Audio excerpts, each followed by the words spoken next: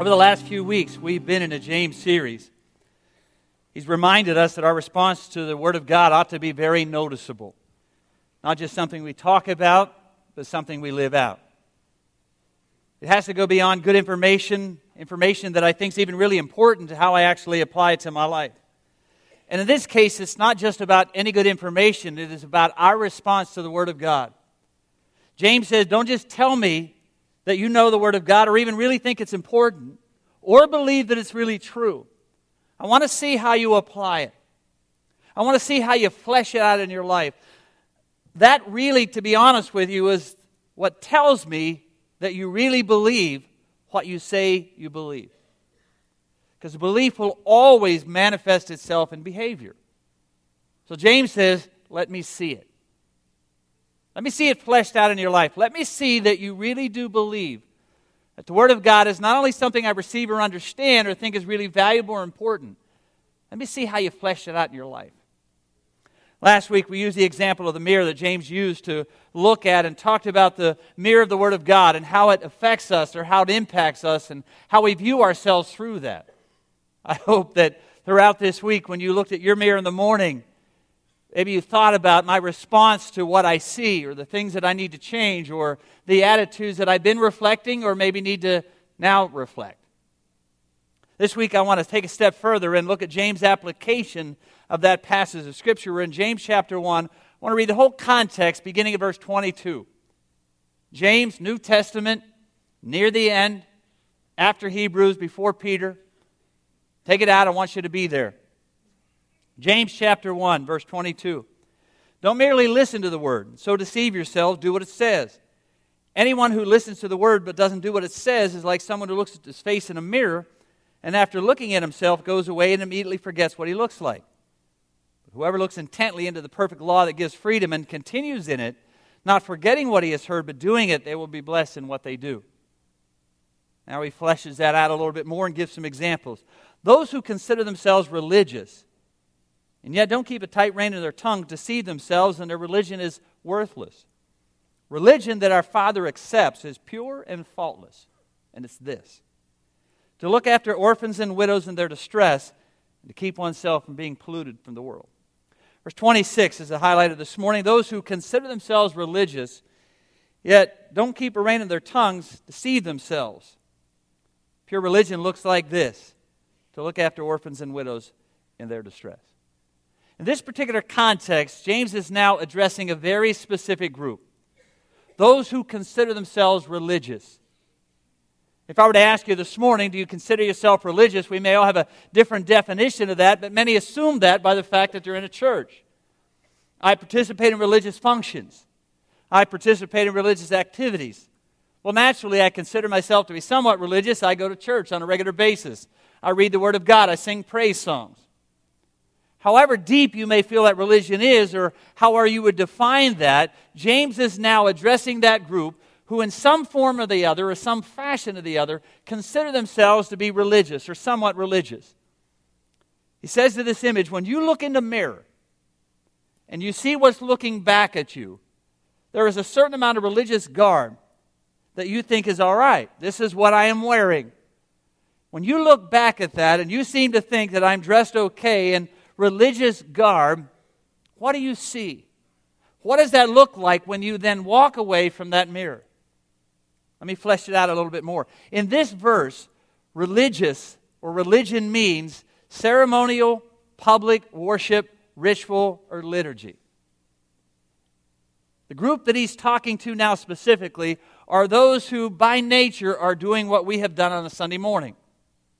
We participate in religious, ceremonial, religious activity.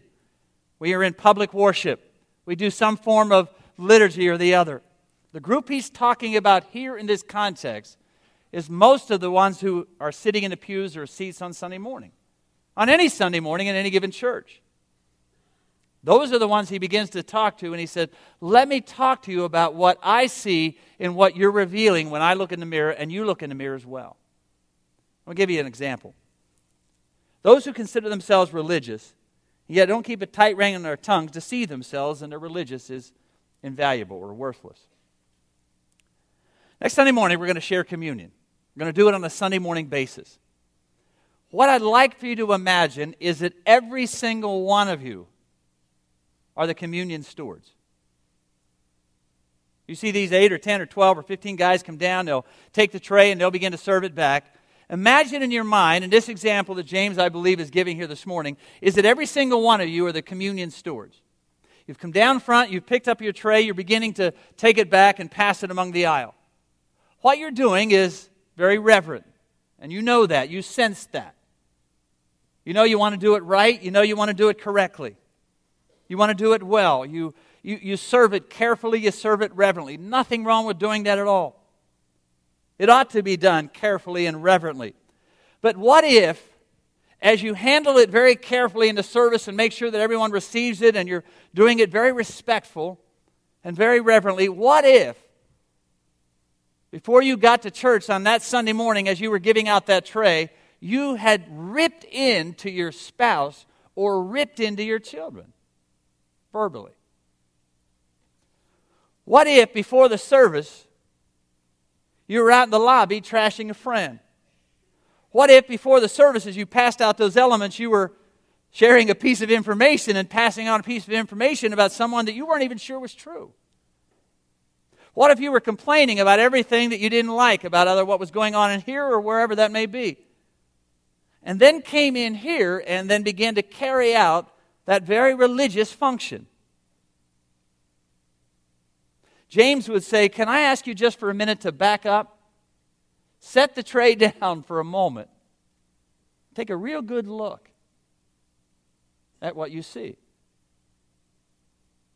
For those of you who are carrying out religious activities on a Sunday morning, and then either rip your children apart or rip your spouse apart verbally, or trash a friend or pass on information that you don't believe is true, or look at life in a negative vantage point about everything that goes on, maybe you ought to back up a little bit. Instead of carrying out those religious functions and then doing the opposite of that, maybe you ought to begin to look at yourself inside a little bit. Because maybe it's just me, James would say, but I don't see how those two are going together. You're carrying out a religious function, you're participating in worship. But what I am seeing and what I have heard or what I may be overhearing doesn't seem to match. It doesn't seem to correspond with the function that you're carrying out in the example I give about passing out communion. Or it seems that you're pretending to be something you're not. You see, the cup and the bread not only symbolize my relationship with Jesus Christ, represents the body and blood of Jesus, and every time I hold it, I recognize that. We'll talk a lot about that next Sunday morning. They also symbolize my relationship with those in the body of Christ. The context of 1 Corinthians chapter 12 that we often refer to in 11 and 12 about communion and the setting that goes with that is talked about within the context of the body of Christ. How we talk about one another, how we encourage one another, how we care for one another. They symbolize not only my relationship with Jesus, they symbolize my relationship with the body of Christ. And one of the things that James wants us to do is take a real hard look at how we talk about one another, whether inside or outside the family of God. James would seem to say that religion is not about only the stuff we do on Sunday, singing and teaching and sharing and serving communion or handing out bulletins. It's more about how we talk about one another and whether or not we stand in stark contrast with those who don't know Christ. Anything less than that would seem to be a double standard. You know, I'm a Max Lucado fan, and one of the books that I love to read, and I've reread before, is In the Grip of Grace. And he does a whole thing on Romans, which is a powerful book on what real grace looks like. He begins just with the opening illustration about talking about his own religious garb that sometimes he puts on. He said, I was very proud of my religious garb. I put it on a regular basis, and matter of fact, I paraded it around for everyone to see. Anyone who talked about what I looked like and how my ideas and convictions and my religious fervor was all woven together in this religious garb, I was proud to display it. I couldn't wait for someone to ask me what it looked like and what it was all about. Surely God was impressed with my garments, my religious opportunities, all the things that I did, all that I had. I strutted into his presence one day and I talked about my self-tailored wear. But he was silent. I convinced himself that he must be okay with what I'm wearing. Then my wardrobe began to suffer. The fabric of my works and my best efforts began to unravel right in front of me. No problem. I thought I'd work harder. But working harder wasn't a problem. Over the next few months, my wardrobe of self-righteousness began to unravel. I went from a gentleman's apparel that was tailored fine to beggar's rags. Fearful that God might be angry at my tailored suit or my tattered suit, I did my best to stitch it together and cover my mistakes. I wanted to make sure everyone knew that what I was wearing was okay. But the cloth was so warm and the air was so cold. So I went back to God. On a wintry afternoon, I stepped into His presence, not for applause, but for warmth. I feel naked, I said. You are. He responded, you've been that way for a long time. And what He did next, I'll never forget. I have something to give you, He said. He gently removed the remaining threads and picked up a regal robe, and clothing of His own goodness, and placed it around me, and He wrapped it around my shoulders. His words were tender. Now, my son, you're clothed with Christ. Though I'd sung the hymn 1,000 times, I finally understood it. Dressed in His righteousness alone is the only way I'll stand before the throne.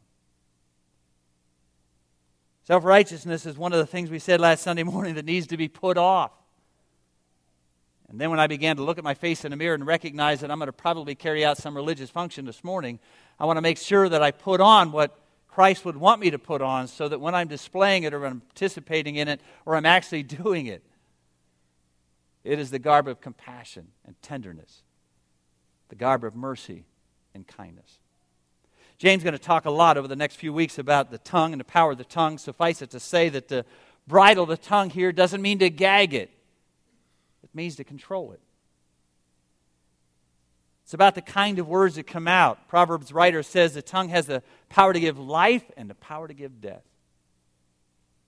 Which is why the James writer said, religion looks like this.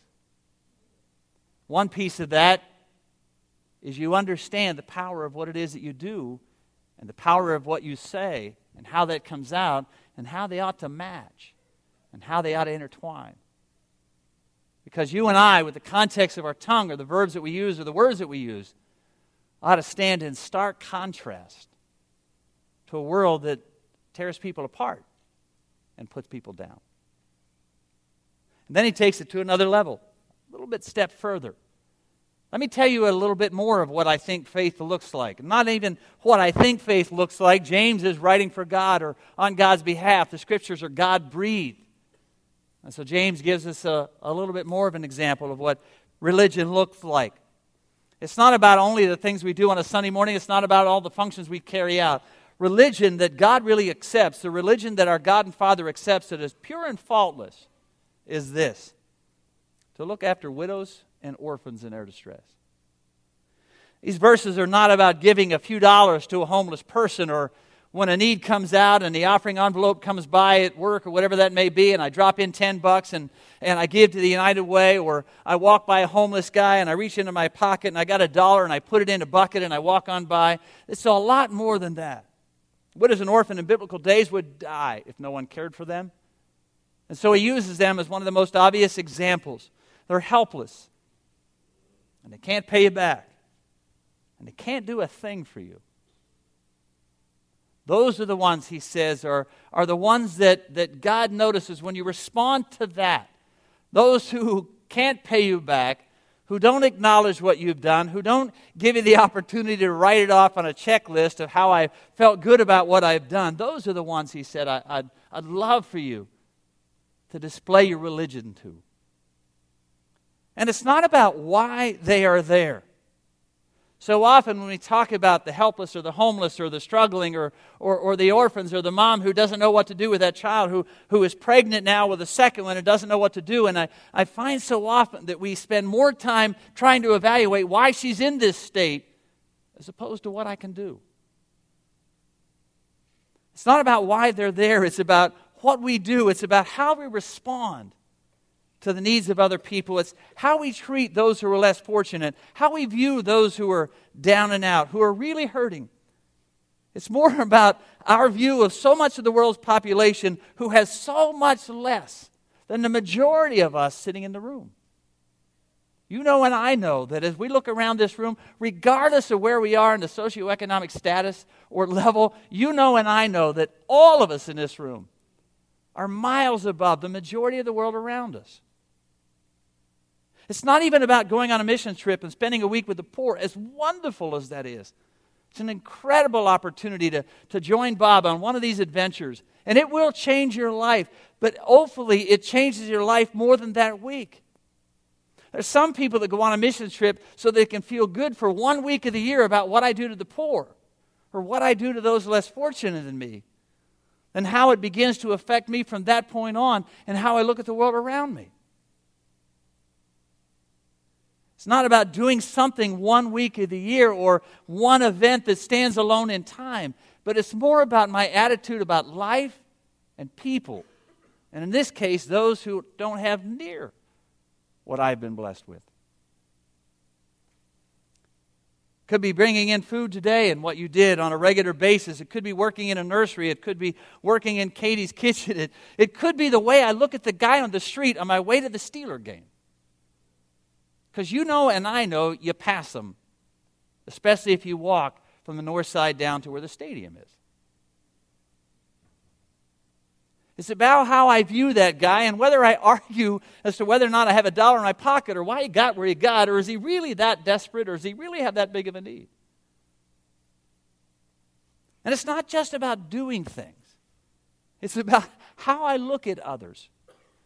Maybe about how I look at those less fortunate, or that girl who was in the video who absolutely a vivid reminder of the gal that gave incredible little boy to my son-in-law and my daughter. And how everybody or anybody else may have viewed her. Sandra talked about safe families. I think it's one of the incredible opportunities that we have as a family of God that was described a moment ago in regards to children who are in difficult situations with a family or a mom or a widow or a single mom who doesn't know what to do, and we don't want the state to take care of them. Nothing wrong with some of our organizations, but I'm just saying to you, you don't want the state to take care of some of these kids that the church could respond to.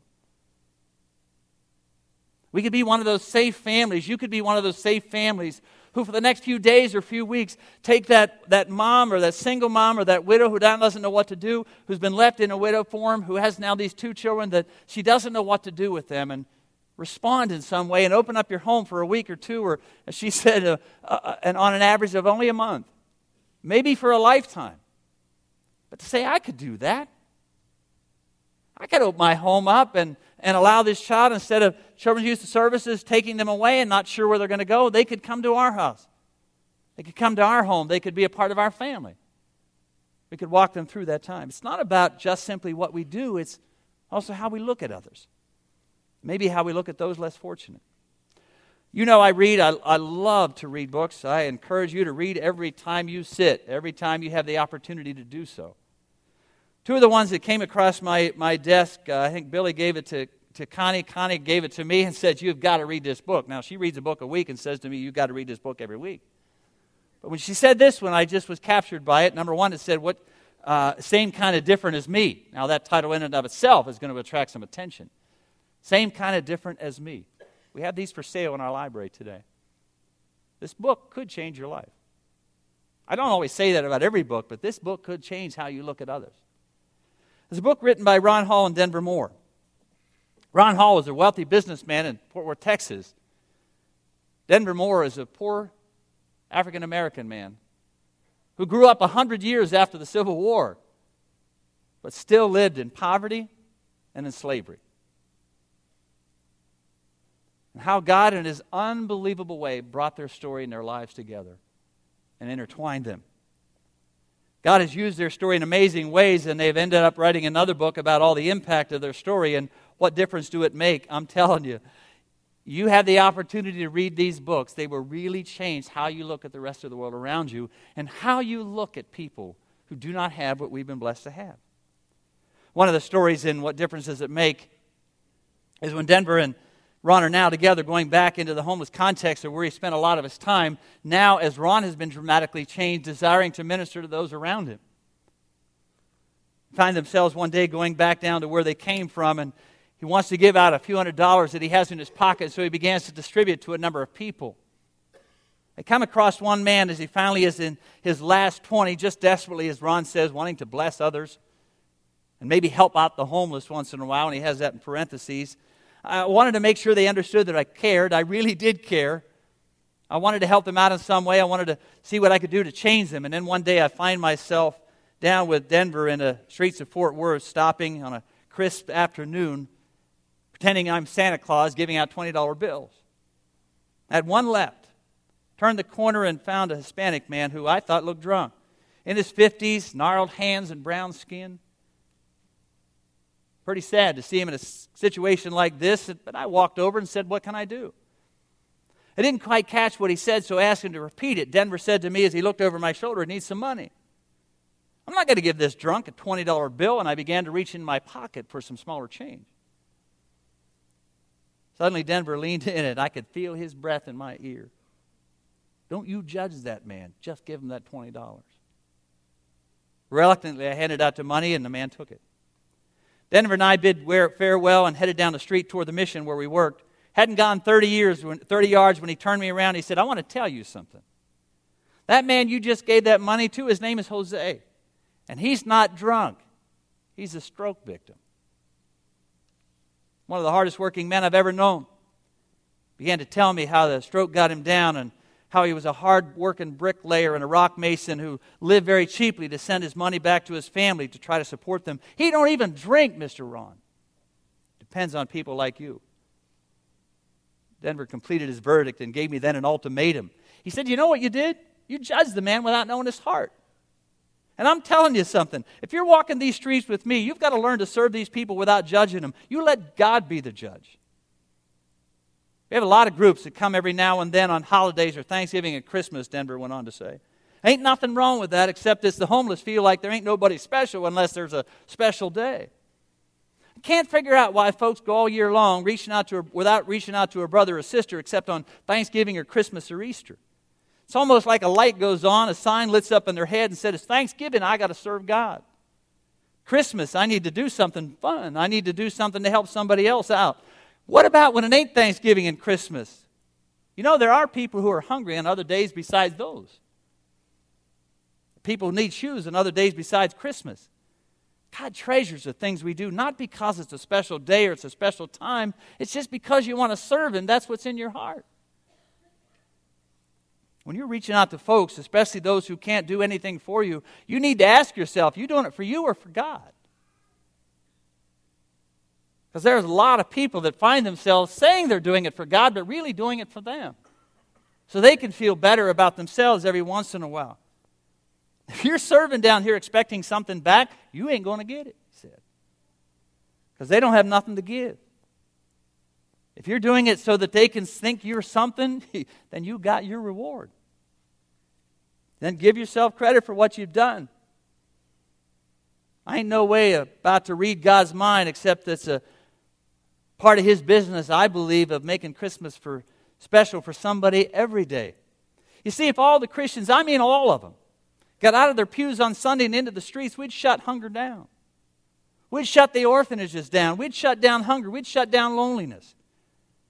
We'd shut down the notion that there any such thing as a person who don't deserve a kind word or a second chance.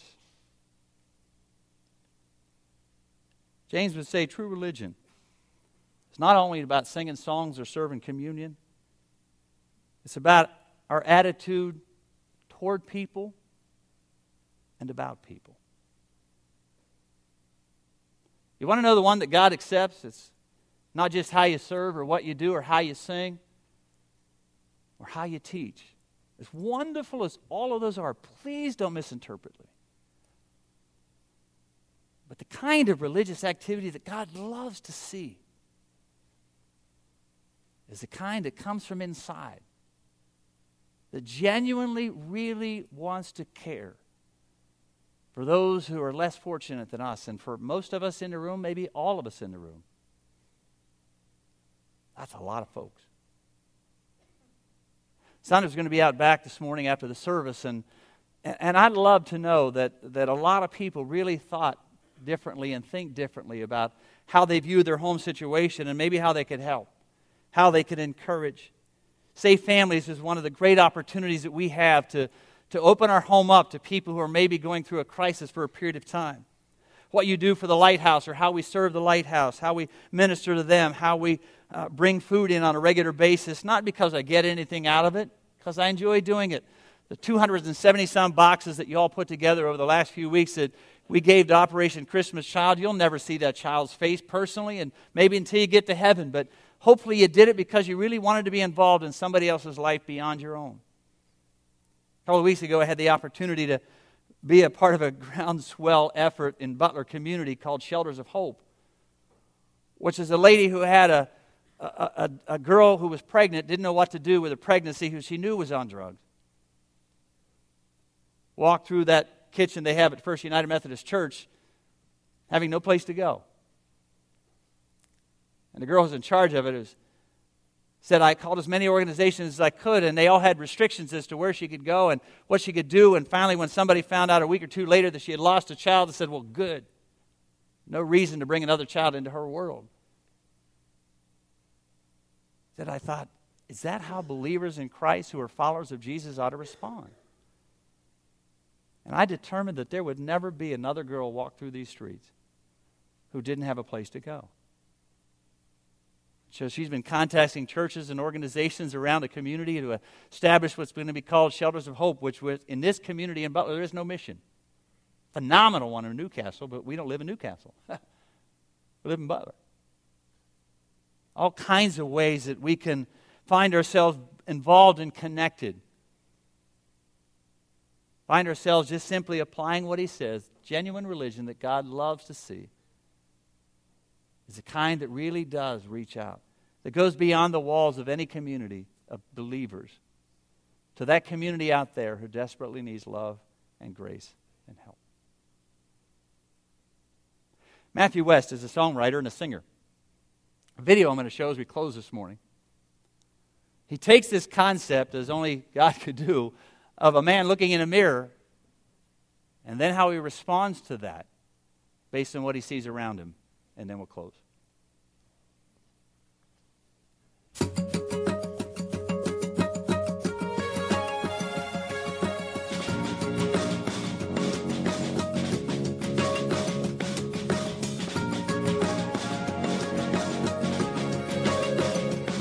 In my own little world, it hardly ever rains. I've never gone hungry, always felt safe. Some money in my pocket, shoes on my feet. In my own little world, population, me. I try to stay awake during Sunday morning church. I throw a 20 in the plate, but I never give till it hurts. And I turn off the news when I don't like what I see. Yeah, it's easy to do when it's population, me. What if there's a bigger picture? What if I'm missing out? What if there's a greater purpose I could be living right now? Outside my own little world.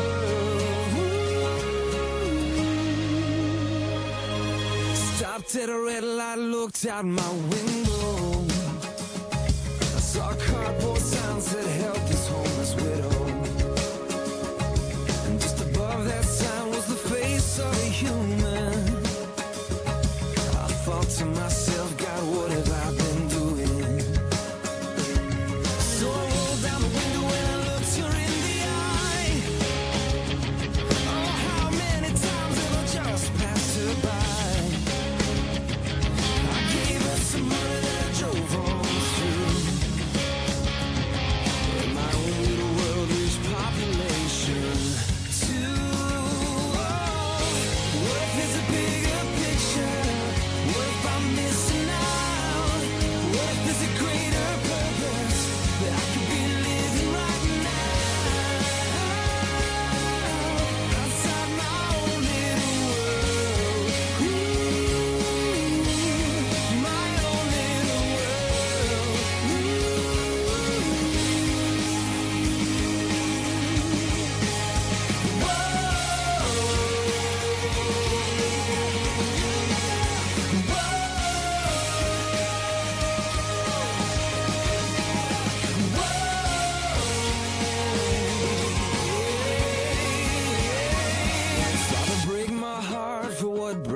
it's yours. Give me open hands and open doors. Put your light in my eyes and let me see that my own little world is not about me. What if there's a bigger picture? What if I'm missing out? What if there's a greater purpose that I could be living right now? I don't wanna miss what matters. I wanna be reaching out. Show me the greater purpose so I can start living right now. Outside my own little world. My own little world. Yeah. My own little